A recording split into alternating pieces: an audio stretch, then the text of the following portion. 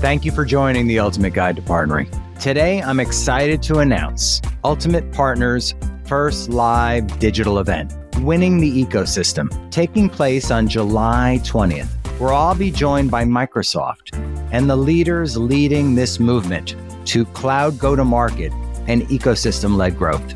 This will be a companion event to the Microsoft Inspire Conference, where you will learn how to achieve your greatest results in 2024. Please follow the link in our show notes to sign up for this exciting event. You'll learn about the speakers and agenda that are shaping up to help you achieve your greatest results. Thank you for joining us. Welcome to the Ultimate Guide to Partnering. In this podcast, Vince Menzione, a proven sales and partner executive, brings together leaders to discuss transformational trends and deconstruct successful strategies to help technology leaders like you achieve your greatest results through successful partnering. And now your host, Vince Menzione. Welcome to, or welcome back to the Ultimate Guide to Partnering. I'm Vince Menzione, your host. And my mission is to help leaders like you unlock the leadership principles and learnings of the best in the business to get partnerships right, optimize for success, and deliver your greatest results. Decoding Microsoft's new Cloud Partner Program, why it's shaping the future direction of the channel, and how you can optimize for success as a partner. My next guest on Ultimate Guide to Partnering is one of the most influential people shaping the future of Microsoft's partner programs. Dan Rippey is the director of the new Microsoft Cloud Partner Program and joins us to help you best align for success by understanding what just rolled out and what plans Microsoft has in store. I hope you enjoy this conversation as much as I enjoyed welcoming Dan Rippey. Dan! I am so excited to have you as a guest on Ultimate Guide to Partnering. You're the director for the Microsoft Cloud Partner Program, a topic clearly on the minds of most Microsoft partners these days. So I'm really excited for this conversation. It's my pleasure. I've been following the work that you and your team drive, and I'm just so thankful for everything that you do for the channel. The advice that you give is always rock solid, and I see our partners benefit from modalities like this. Thank you for driving this. So July was a really big month for you, but October promises to be even bigger. This is a perfect starting point. On October 3rd this year, we begin to say goodbye to the MPN program and its legacy silver and gold endorsements. And we welcome in the new Microsoft Cloud Partner Program. This aligns our program structure to Microsoft's 6 core solution areas. And so one of the major initiatives behind the change is to create clarity for our mutual customers and really to simplify things for you as our partners. We do that by dropping our 18 silver and 18 gold in-market competencies, and we simplify the program. So the way that we go to market and sell as a business is now aligned with the way we go to market and sell programmatically with you, with our partners. Such a big announcement. And I want to highlight a few things from this conversation, right? Microsoft has been doing partnerships better and longer than just about anybody, first off.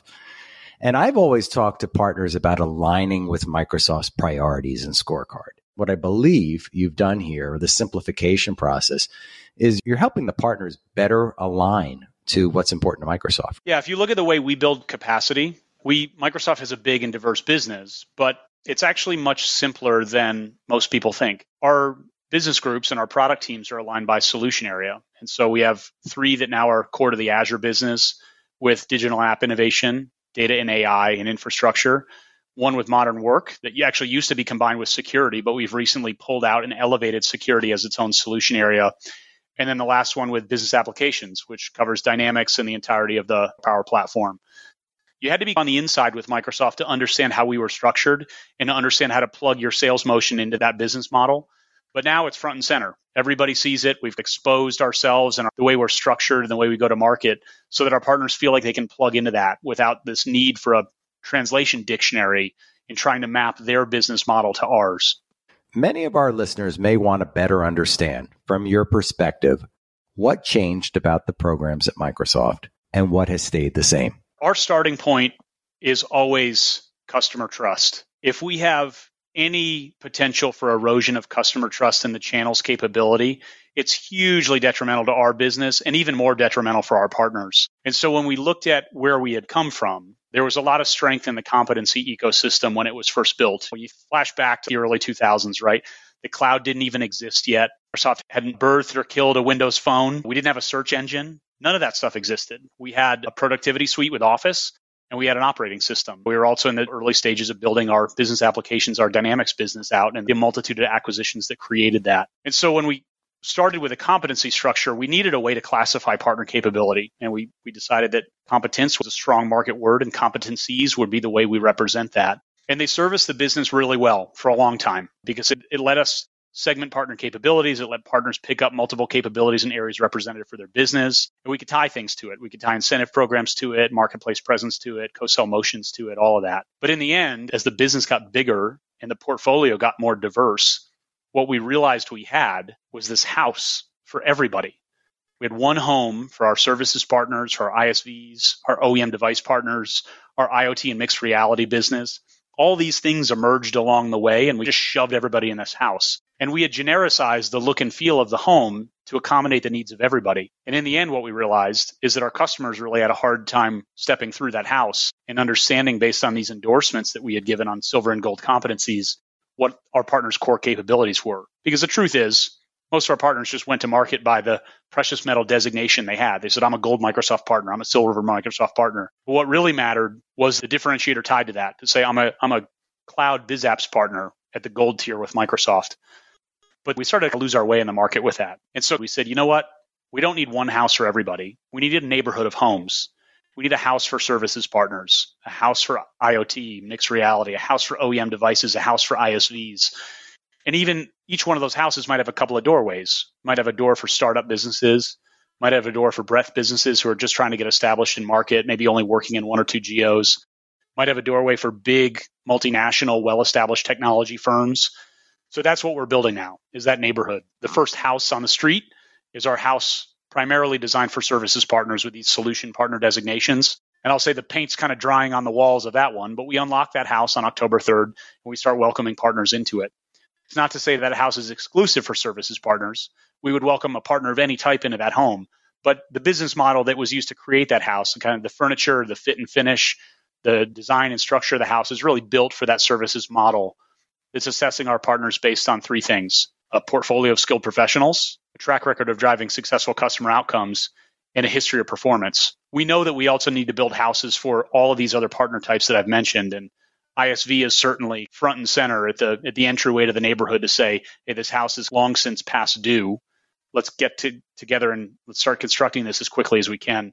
But I think the same could be said for all the other homes. When you look at MCPP, when you look at the Cloud Partner Program a year or two from now, what you're going to see is that full neighborhood built out. So what I heard you say is that the Microsoft Cloud Partner Program is going to be a neighborhood, and there's going to be separate homes, or there's going to be differentiation between. And I think there was a level of ambiguity, I would say, when the announcements were made back earlier this year. So I appreciate the clarity. Is there anything else from frequently asked questions that you get today from partners that you believe needs clarity? Good one. A lot of anxiety on the transition process, right? Change is hard, and we get feedback from partners constantly that says keeping up with the pace of change at Microsoft can be burdensome. And I think we've really tried to take that comment in stride, and we've tried to learn from areas where change has landed well. We've enabled our market makers to really slingshot ahead of our business and set the pace with the market on where we're going together. And also looked at some of the changes where we've had negative reaction to and say, could we have landed this a different way? Could we have given partners more notice? Could we have opened up opportunities for engagement and feedback? And so on the backside of those learnings, I think there's two things that really stand out for me. First one is the way we deployed the new Cloud Partner Program changes was really the first time we've tried to write this playbook on saying, let's announce this at least 6 months before it goes live.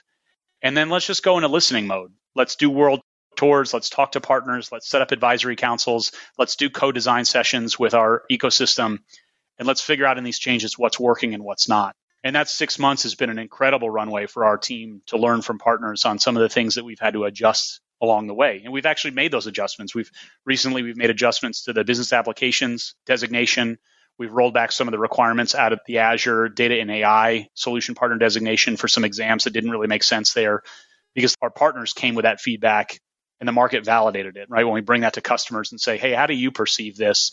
What do you think of a partner who has this capability? It helps us fine tune these programs before we ever turn them on. The second piece is partners are saying, okay, so what happens to me in October? Do I lose everything that I had? Do I need to scramble my team to go after a bunch of things that are different? And in this, we've actually tried to make FY23 a year of transition and telling partners benefits that you had. Most partners really lean heavily on software licenses, Azure credits, partner technical consultation, and pre-sales advisory services. We're not going to change anything. So if you're a silver or gold partner today, you're going to go into this year and the benefit package is going to be completely unchanged this October. We're also going to extend that. So when you hit your normal annual renewal phase that happens to you every year, we're going to let you renew those silver or gold benefits next year.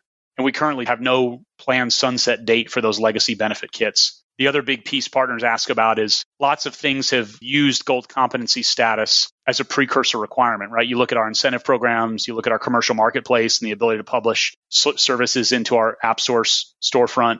You look at our co-sell ecosystem and the requirements to get co-sell ready. All those things have always hinged on gold status. We're not going to change that this year. And so everything that you've qualified for historically, you're going to continue to qualify for in FY23. And we'll make adjustments along the way. As we approach FY24, we'll start rethinking our incentive program qualifications, our co-sell programs. But we want this year to be about a soft landing for partners that says, hey, take some time, understand how you want to invest and structure your business with Microsoft, move when you're ready, and give us feedback. If there's something that's working for you, let us know. But more importantly, if there's something that's not working for you, you're probably not the only partner that it's not working for. And we need to hear from you. Because if it's an area we can help rethink some of the structure of the program or rethink our transition timelines, we're going to do that. What are the key watering holes or listening mechanisms that you're using today, Dan? There's 3. The first one is upstream. We've now started a process of doing co-design sessions with partners. And we talked about this quite a bit at Inspire, but for our ISV programs, we're actually bringing in ISVs of all different types, sizes, geographies, maturity models, and saying, hey, come on up to the dry erase board and we'll hand you a pen. Uncap the pen and help us design the program that works for you and the program that works for your customers. And those have been so valuable for us because in the end, you end up with a lot of different drawings from a lot of different partner types, but you can create commonality and start to build program structure that works for most partners. And then you can think about those outliers and say, how do we embrace their business models as well? The second one is we have partner advisory councils where we do a lot of pre-testing with partners and said, hey, this is the direction Microsoft thinks we're going to go. What's your feedback to this? And they really help us get deep in program requirements. For example, this partner capability score that's now core to the Cloud Partner Program, they helped us right size the weighted metrics we put on each score, how many points you should get for a person who passes an intermediate skilling exam versus an advanced skilling exam, all those things where you really need to get in the minutia of the program and you need feedback from a representative sample of partners that said, hey, if we were to turn this on, would it be met with resistance or would it be met with celebration? And then the last one is our support team. Honestly, I mean, we obsess over the data that comes in, every ticket, every phone call to our support staff, whether the partner's saying something as tactical as, hey, I understand my capability score, and I think the numbers that I'm seeing in the skilling metric are wrong, to as broad as saying, hey, I'm just kind of confused, right? I don't really understand what my transition process is going to be like from MPN into the Cloud Partner Program. We aggregate all that data up, and we go back to the drawing board and say, how could we have fed answers to this so that partners don't have to be on the phone for hours with our support team? And we can give them quick answers in the experience to give them clarity on where we're going and how they're going to get there and what their footprint looks like today and what it's going to look like tomorrow. We strive to build those digital experiences to be self-service as much as we can. Our support teams really are the litmus test when the things that we are attempting aren't working really well of what we can go back and fix. I love what you're doing here. And as you might know, I work quite a bit with ISVs. And you mentioned ISVs here in terms of working through and whiteboarding what needs to happen. I was hoping you could share more about the emphasis on improved engagement with ISVs. I know you and Julie talked about industry solutions as a big topic area. How can ISV partners best align and engage to drive deeper here? This topic probably gets the most attention from almost anything my team's talking about these days. Number one, because there's just a massive army of people at Microsoft that are embraced and working to build for this ISV model success. And number two, because I think we're a little bit latent to market with ISV offers. And I'm open to say that because in true Microsoft fashion, we try to get things right on day one. And we've watched our competitors kind of work around this area. And we've seen some things in the market that work really well, and we've seen the market attempt some things that aren't working really well. We've taken those learnings in stride and said, how can we, when we deploy things for ISVs, we really got to hit the nail on this one. And so when I talk about the neighborhood of homes, this is the next house that's kind of under construction. If you imagine if you're going to walk into the halls of Microsoft and you walk down the hallway for the partner team, you'd see this house being built right now in conversations that are happening in conference rooms with our executive leadership team, with leaders across our global demand center, our global partner solutions organization, our commercial marketplace team, our partner center engineering team. Everybody's really rallying around this ISV persona and making sure that we get this right. And there's a couple of things I think it's good for the ecosystem to know. And so this house, if you can envision the house for ISVs in the kind of at the front of the neighborhood, it's going to have a couple of doorways. We know that we need a door for startup ISVs, and we've actually delivered that. It's in market right now under the Founders Hub. You can go to your favorite search engine and search Microsoft Founders Hub. You'll see those offerings that are in market for early stage startups. And there's actually a whole maturity model that for startups that the Founders Hub team has, and they try to right size the level of benefits based on where you are in the startup process.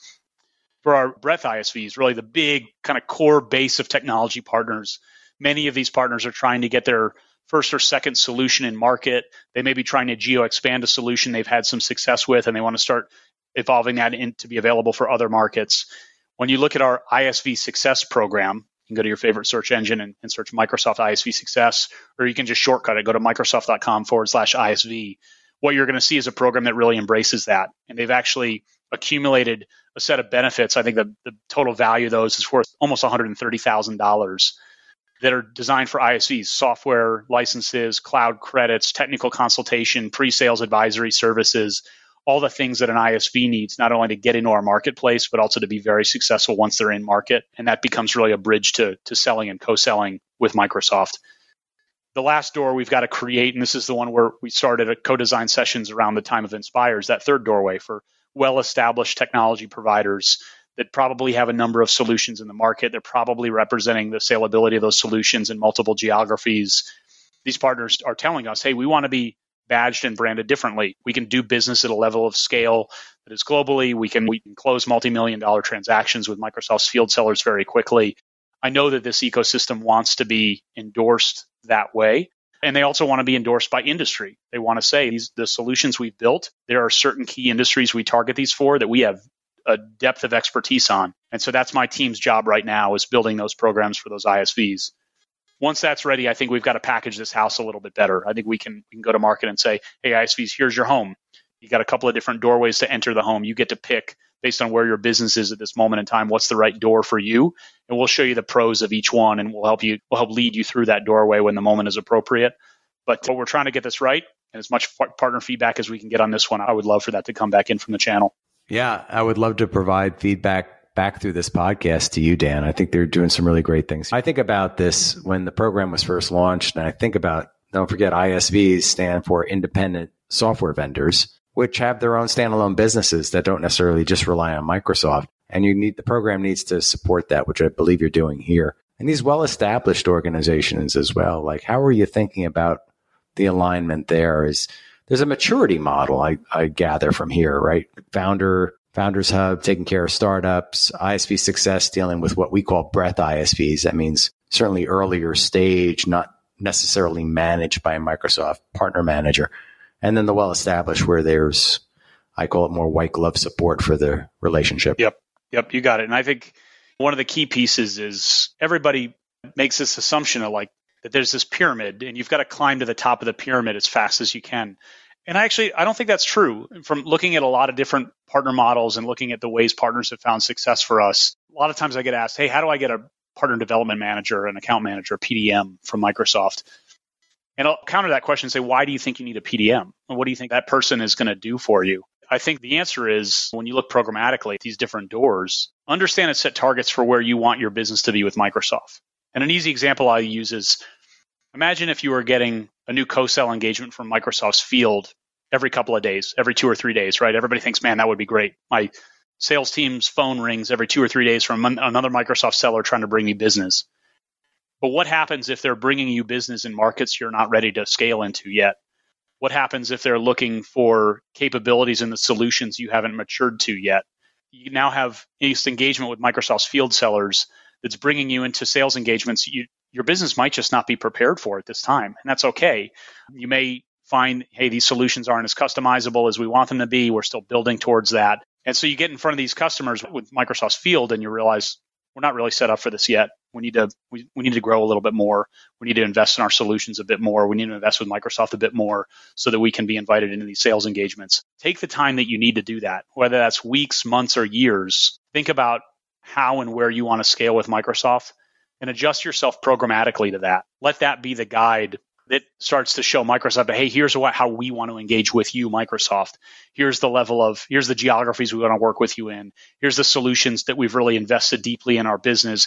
Here's how customizable these are. Here's the customer scenarios we can really tie these into, or the sales plays using Microsoft vernacular, where these solutions can be directly correlated with. Here's the industries we sell into. But more importantly, here's what we don't. Here's the industries we're not ready for. Here's the sales plays or solution areas that we're not fully capable in. It's okay to tell Microsoft that. And it's okay to ask Microsoft for that level of investment to get ready, but just find the place that works for you and let the program cater to those needs. I'm happy to announce that PartnerTap has become a founding sponsor of Ultimate Guide to Partnering. PartnerTap is the only partner ecosystem platform designed for the enterprise.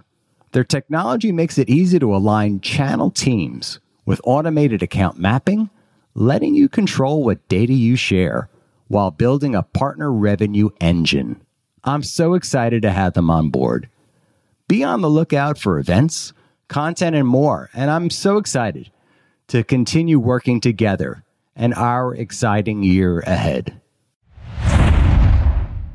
So I want to come back to something you said. You mentioned this. I hear this all the time, right? We want to be a managed partner. We want the attention of Microsoft. If you're not a managed partner, how do you get the attention? We're going to talk about marketplaces here in a moment, but how do you think through this?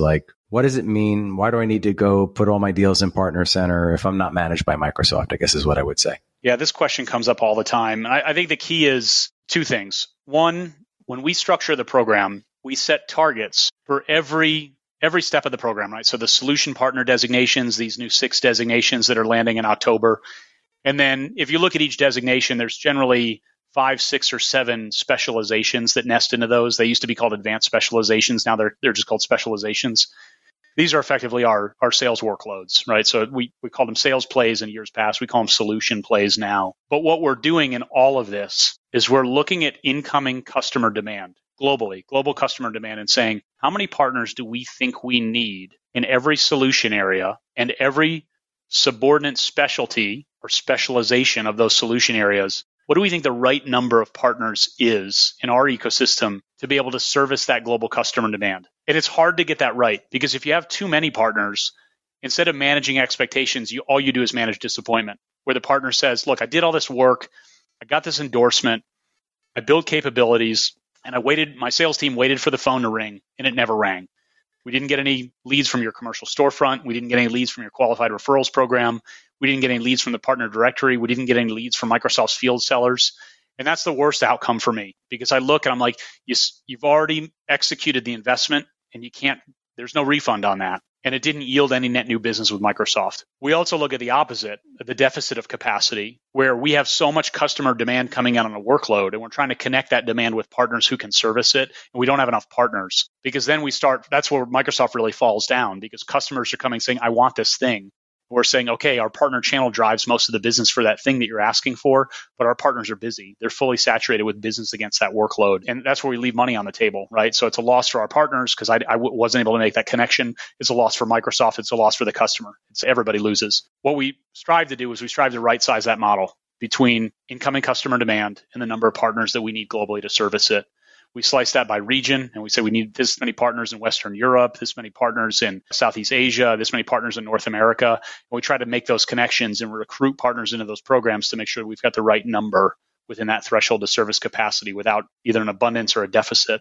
So for our partners, what this means is look at where Microsoft is going. And I think influencers like you, Vince, do a very good job at this, at creating a roadmap for the channel and saying, this is something Microsoft is investing in. If you look at something as simple as what we did 2 years ago when we split modern work and security used to be together as a combined solution area. When Microsoft split that out, what you can see between the lines that's happening is Microsoft's making a big investment in its security solution area by bringing that up as a standalone and then creating specializations that nest within that, because security is an area of focus and investment for our business and for yours. And so as a partner, the key piece is figure out how to plug into that. Look at the areas where Microsoft has deficiencies in partner capacity and your organization has a capability to build solutions, services, intellectual property, offerings against those that you can bring to market. Because as we start to saturate our field and our commercial marketplace with incentive programs to prioritize those things, that's when we can start bringing you new business faster. I'd say that if you have an account manager, they're probably helping doing some of this mapping with you, right? They're creating a multi-year investment strategy for your business. They're investigating areas where your business can make new growth investments in areas where Microsoft is going to start to incentivize down the line.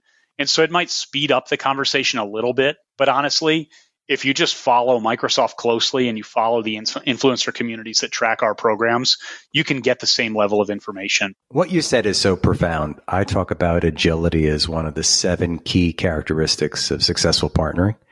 And what you said regarding that listening mechanism, listen to where your partner is going. Where is Microsoft headed? And intuitively knowing and investing in areas, maybe micro investing in areas where you might fail fast, but ultimately you'll find the areas where your greatest source of success or future success lies. Yep. I want to dive into one of these actually. So marketplaces. People are still questioning, like, why should I invest in marketplaces? These ISVs are saying, like, what is important to me? I already have a channel. I already have a go-to-market. But marketplaces were front and center at the Inspire conference. And you had featured previous guests, Jake Swenson and Tackle, with regards to an announcement. Why do ISV partners need a clear marketplace strategy? Yeah, this one comes up constantly. And I think the buying patterns in our industry have evolved. What used to be centralized in big central IT shops and then the kind of CIO to CTO transition, it's decentralized now. If you look at some of the work Gartner has done on the new chasm of buying, in a typical SMB or enterprise organization, there are so many decision makers involved in the buying process, not necessarily in these big central IT firms anymore, that you've got to create this credible place where customers can go and say, okay, when I think about any Microsoft workload, where do I start? Where do I at least see a catalog of solutions that have been designed to solve, as a customer, our needs at this moment in time? So we can deploy something quickly, celebrate a rapid win, and if we need to customize, we can work with a partner who has the capability and competence to be able to do that, to customize a solution for our business. Our commercial storefronts, AppSource and the Azure Marketplace, are really designed to do that. And so when you think about this, where these storefronts started in their infancy, it was effectively a directory of solutions, right? As they were, we call them contact me listings, where the partner could showcase the things that they had built. They could align those by industry, by solution area, by workload, by technical capability, by region and geo. But at the end of the day, you were clicking a big blue button that said, I'm a customer. This thing looks interesting. I want a salesperson to call me and give me a demo or a test drive, or maybe talk about what my challenges are. We've evolved from that. And so now it's really the center stage is transactable offers in our marketplace. And that solves a couple of things. One, that many of our partners actually need, they want to host billing and invoicing on Microsoft. They want those solutions to sit on subscriptions that are hosted centrally so they can get accountability and record of all the transaction and Azure consume revenue they're driving. But they want their customers to have a trusted way to transact those offers through multiple geos, multiple currencies, to be able to deploy things quickly.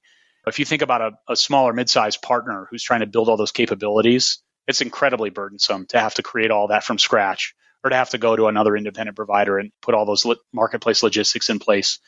You can walk onto our storefront today and you can have these things deployed in a matter of days now. The other piece is customers want a sense of security, right? They want to know every solution that's in Microsoft storefront, has it been vetted by Microsoft? Does it contain malware? Is it well architected on whatever Azure services it's going to use?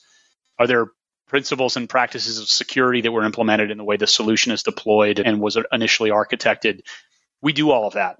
And so for a partner who's never been through this process of deploying a transactable offer on our storefronts, I can tell you it's pretty rigorous. When you go and click the submit button to get your offer deployed, we have a certification team that's going to look at everything. They're going to look at your technical architectural diagrams. They're going to look at the Azure services you're using. They're going to look at the way you've deployed. They're going to look at the bench of your sales team and where that sales team sits to be able to answer the call. They're going to look at whether or not you have a demo or a test drive available for partners to download and start interacting with this thing before they ever enter the process of a sales engagement.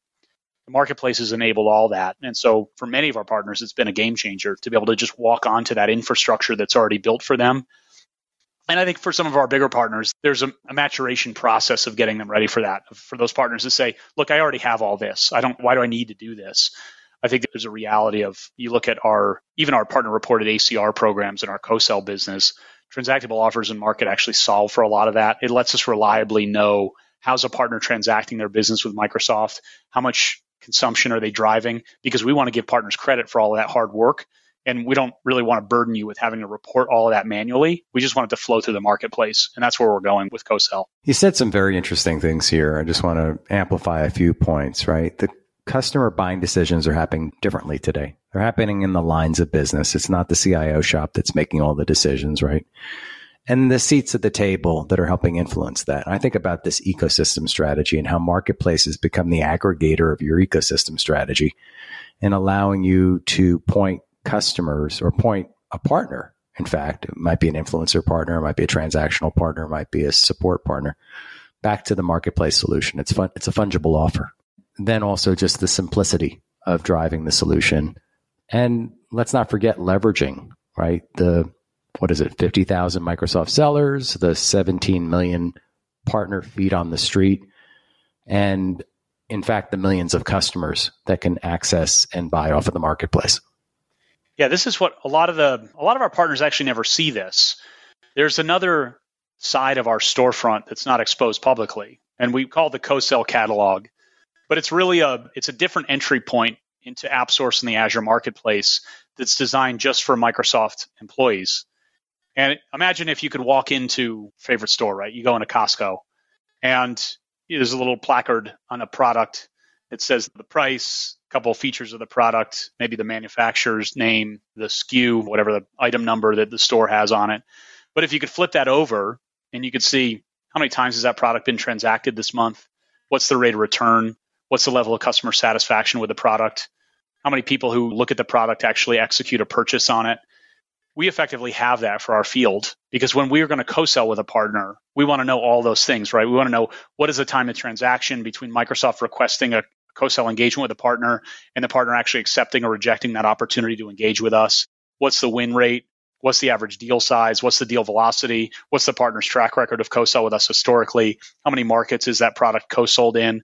Where does that partner have their sales force positioned and oriented globally so that we can call salespeople in that partner's organization in whatever market we're trying to close the deal in? All those things, right? We make a multitude of data we make available to our field sellers because it helps them be better informed in the buying process. And there's this stigma that, like, to get into this co-sell world, you got to be the best partner. You got to be in Microsoft's top 1% or top 10% of partners. And that's actually not true. Every marketplace solution that we have, we expose and make available to our field sellers. There may be areas where, so sellers on the phone with a customer defines their needs, sellers immediately translating those needs to workloads, to products, to industry, to line of business. And they're narrowing down their search results in the catalog, saying, how many partners do we have that built this thing that can solve this customer's problem as quickly as possible? So powerful. Yeah. So powerful. Yeah. And they might find, that may be a top tier partner. The sellers are certainly looking for certain endorsements to know that we can reliably co-sell with a partner. But a lot of times when we look at like niche solutions of things that some really interesting breadth partners have built, these sellers are discovering these in their catalog and saying, you know what? I think that's a perfect match to what this customer needs. And it doesn't necessarily matter if you're not an Azure expert MSP or you don't have an advanced specialization. If that seller can quickly discover that solution and find it's going to be a great match for their customer, they'll take a bet on you. And I think for partners, keep that in mind and let them roll the dice and give them the ability to find you and connect with you. Some really interesting food for thought for me and for the partners that are listening today. So I want to make sure we amplify that. But this is the ultimate guide to partnering. And from your perspective, what do you see from the best of the best partners, Dan? I think it's a combination of a couple of things. One is clarity of understanding, and we touched on this earlier, but clarity of understanding on where Microsoft is going with its product roadmap, with industry prioritization, new solution areas we're investing in, and really staying with that. I think the second thing is, as a partner, especially if you have a big business, really understand what's working for you and leverage that. And more importantly, understand what's not and either fix it or deprioritize it. You'd be surprised when I look at partners at how many solutions they have in our marketplace or in our co-sell catalog. And I'd say, hey, you got 100 solutions here. 9 of these are driving big business for you. And 91 of these are doing almost nothing for you. Why are you carrying around this baggage of these solutions that have, like, either the market doesn't want or they're mispositioned and the market doesn't understand what they do? Fix them or get rid of them. And so I think that like ruthless prioritization of how can you find success with Microsoft? And as soon as you see that inkling of success, accelerate those factors as much as you can and deprioritize the stuff that's not working anymore. And then the last one is connections with each other, like this P2P concept. And Microsoft's tried to get involved in this before, and we're always awkward in how we facilitate these collaborations. But I look at the relationship between a services partner and an ISV and what a good services partner can do for an ISV that's built really interesting intellectual property. Microsoft can't broker those relationships for you. But industry events, a lot of these big services partners and CSPs are doing these kind of Shark Tank style opportunities for partners to come in and showcase what they do. Think about that. Think about the durability of your business, not just between your business relationship with Microsoft, but your business relationship with the entire community that is the Cloud Partner Program. So Dan, you're joining us for a very special event. Our partners are going to be in the room, and you talk about partner to partner. I think that's a key aspect of what this event will be about, this Ultimate Partnerships Mastermind. What should partners attending the event expect or look for from your keynote session? Yeah, I'm going to talk about one of your peers, Vince, and another big industry influencer recently published an article where he calls Microsoft's partner ecosystem a bellwether for the industry.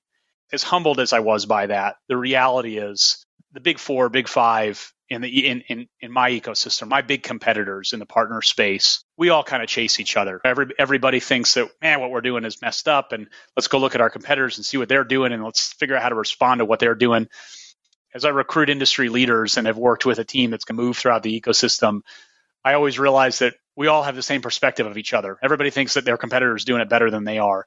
And what I realize now is that there are a lot of eyes on Microsoft on where we're going, not only from our partner ecosystem, but the competitive landscape as well. And that puts a level of pressure on the team to keep us competitive and keep opportunities in the market that are very much relevant for our ecosystem. I think what differentiates Microsoft is we got almost 500,000 organizations that work with us. That is, when you look at the number of employees of those 500,000 companies, it is millions and millions of people that come inside Microsoft's ecosystem every week, every month, every year to work with us and transact. And where we work really hard is to take care of numbers that large, right? We've got one of our starter kit programs. We have over 100,000 partners in that one alone. And so anytime you make adjustments to these programs, you're not impacting a couple of partners. You're impacting thousands of partners, and you want to make sure that you're getting it right. But you also want to be a bellwether for the industry. You want to go bold. You want to make big kind of industry market-making decisions, and you want to signal to the channel and your competitors' channels, this is where we're going.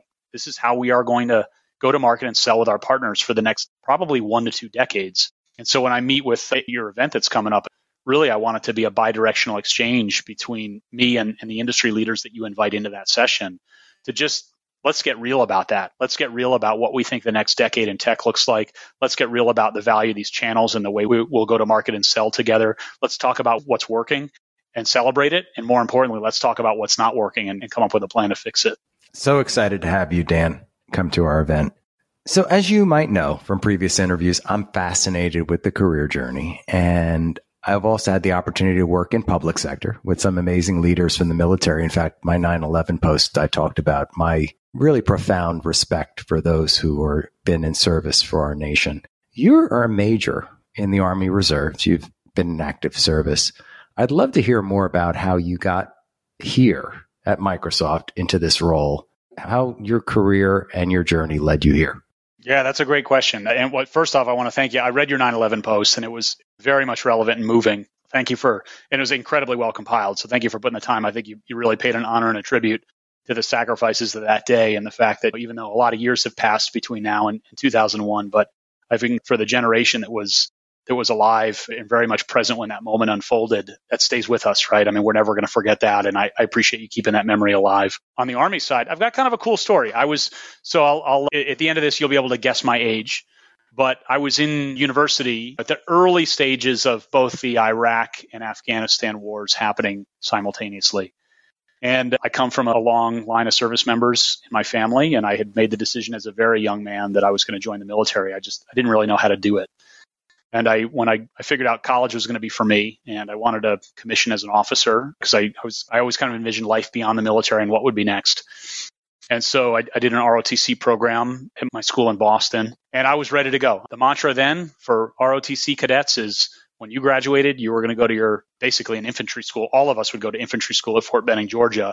Then you'd go to a short specialty school beyond that, and then you would deploy to the Middle East. That was the plan for all of us. From like day one of those commissioning programs, that's what they told you. And so you had that mindset. And I got really lucky. The school I was in was a co-op school. And so we would do these 6-month extended internships in the industry while we were going through school. And I was in a computer engineering program. My last co-op I did with Microsoft. I was like, this is the 21-year-old version of me. And I got accepted by Microsoft. I moved from Boston to Seattle for 6 months. I had an amazing internship. I actually worked for the team that was building the Partner Membership Center. This is the thing we now call Partner Center. I was an engineer on that team. Wow. The last day of my internship, I walked out of the building for the last time after saying goodbye to my colleagues.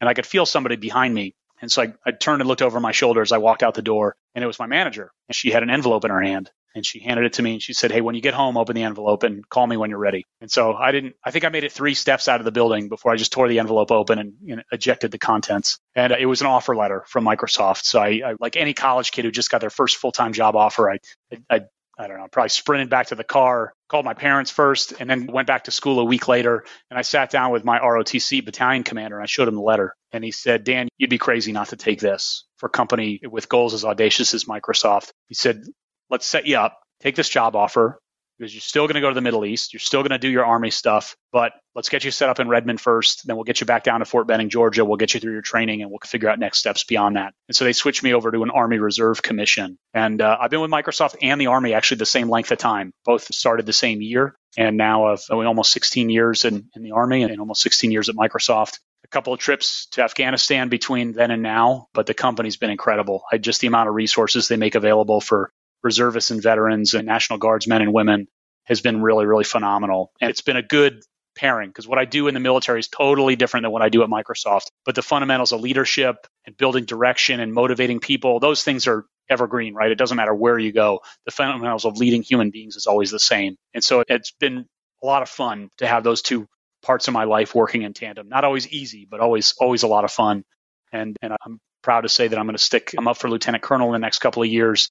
I'm going to stick with the Army Reserve for a bit longer until I meet everything that I feel like I came to do there. I'm just incredibly proud of the men and women that still put the uniform on. And despite a world of uncertainty and global conflict, the fact that we still have men and women step up willing to serve, it always just reminds me of how inspired I am to be in the position that I am and how lucky I am to have the honor to serve these men and women that are coming through in their young careers as well. So well said, Dan. Thank you for your commitment and thank you for your service. That was such an amazing story, such a profound story.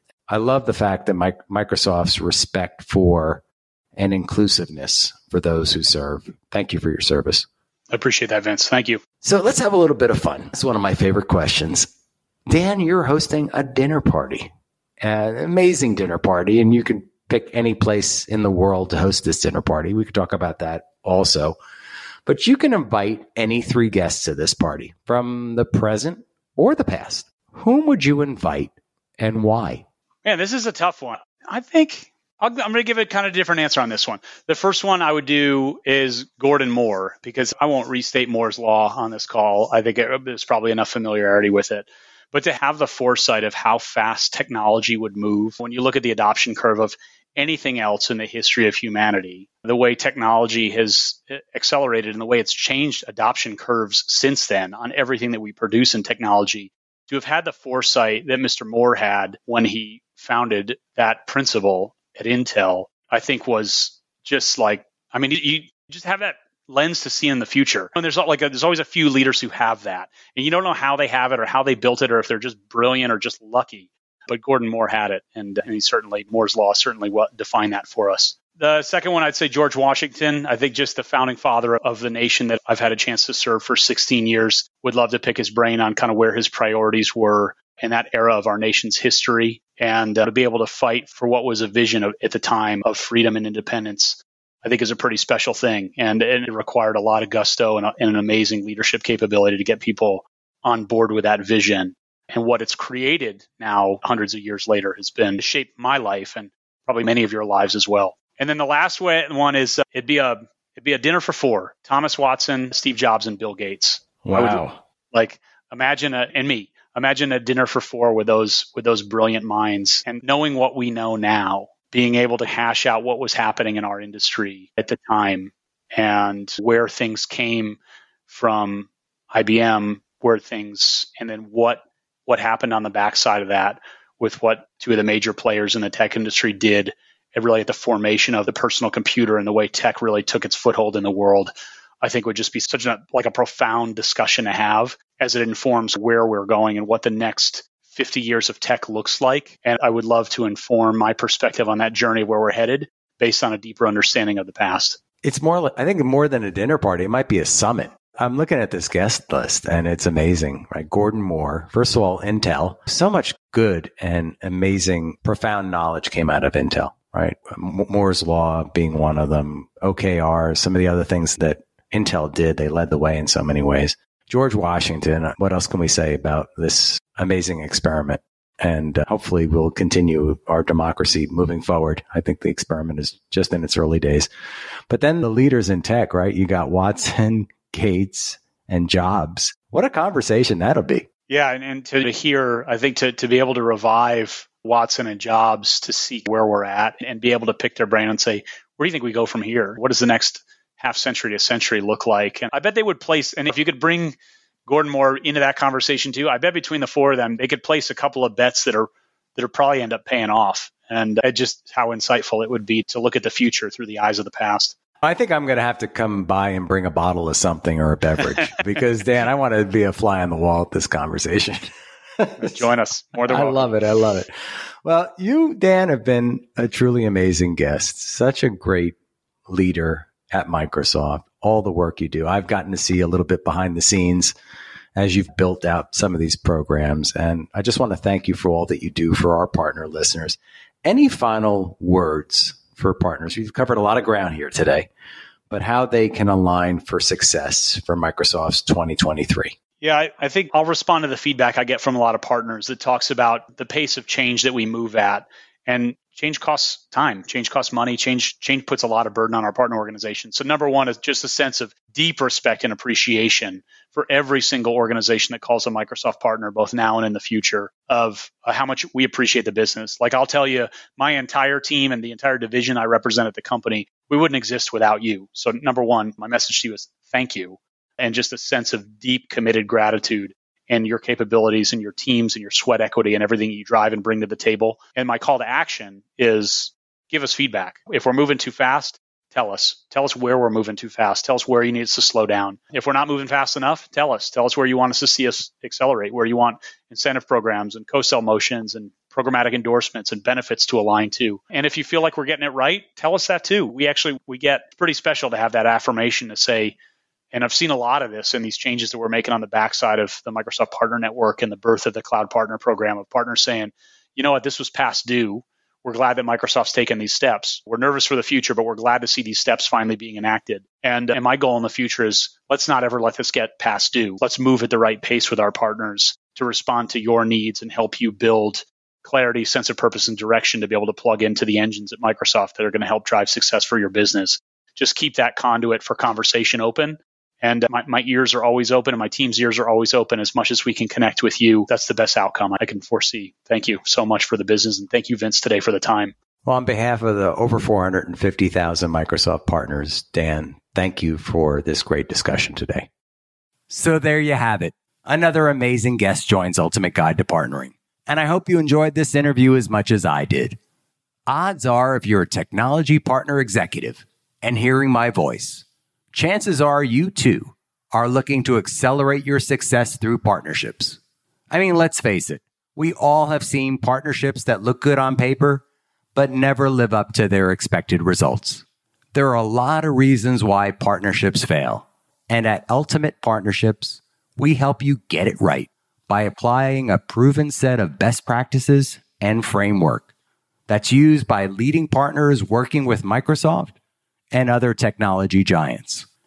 If you want to learn more, follow the link in the show notes or visit our website at ultimateguidetopartnering.com. Thank you for joining the Ultimate Guide to Partnering. Today, I'm excited to announce Ultimate Partners' first live digital event, Winning the Ecosystem, taking place on July 20th, where I'll be joined by Microsoft and the leaders leading this movement to cloud go-to-market and ecosystem-led growth. This will be a companion event to the Microsoft Inspire Conference, where you will learn how to achieve your greatest results in 2024. Please follow the link in our show notes to sign up for this exciting event. You'll learn about the speakers and agenda that are shaping up to help you achieve your greatest results. Thank you for joining us.